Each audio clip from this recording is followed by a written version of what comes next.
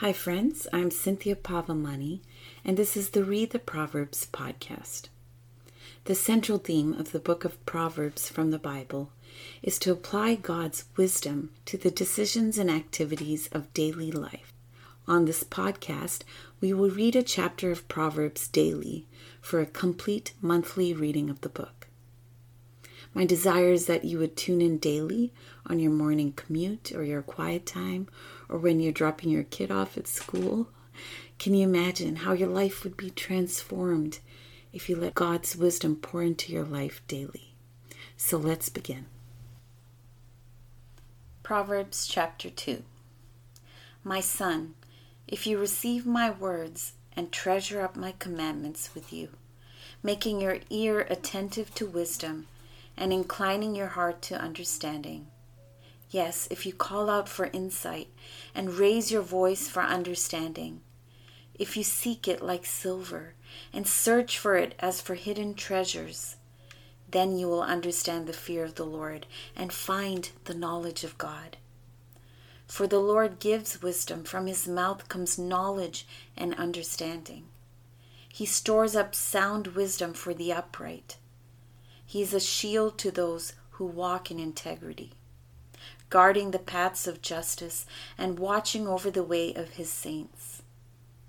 Then you will understand righteousness and justice and equity, every good path, for wisdom will come into your heart and knowledge will be pleasant to your soul.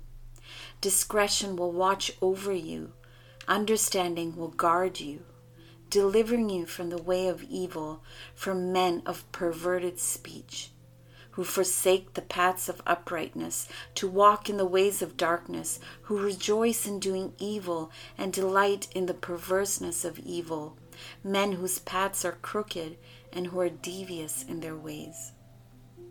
For you will be delivered from the forbidden woman, from the adulteress with her smooth words, who forsakes the companion of her youth and forgets the covenant of her God. For her house sinks down to death, and her paths to the departed. None who go to her come back, nor do they regain the paths of life.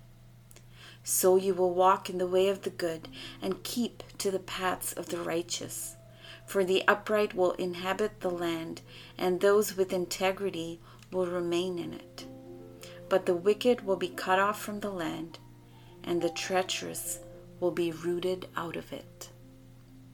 That was Proverbs Chapter 2. Let's pray. Father God, we thank you for your word. We thank you, Lord, that the wisdom that pours out of it is for your saints, those who walk in your path. Father God, we ask you for this wisdom. Your word says, ask and it shall be given. Father, we ask for guidance, for discretion, for discernment throughout our day today. Keep us from evil paths. Help us walk in the straight and narrow. We depend on you, Lord. We ask you all these things in the name of your Son, Jesus Christ, and in the power of the Holy Spirit. Amen.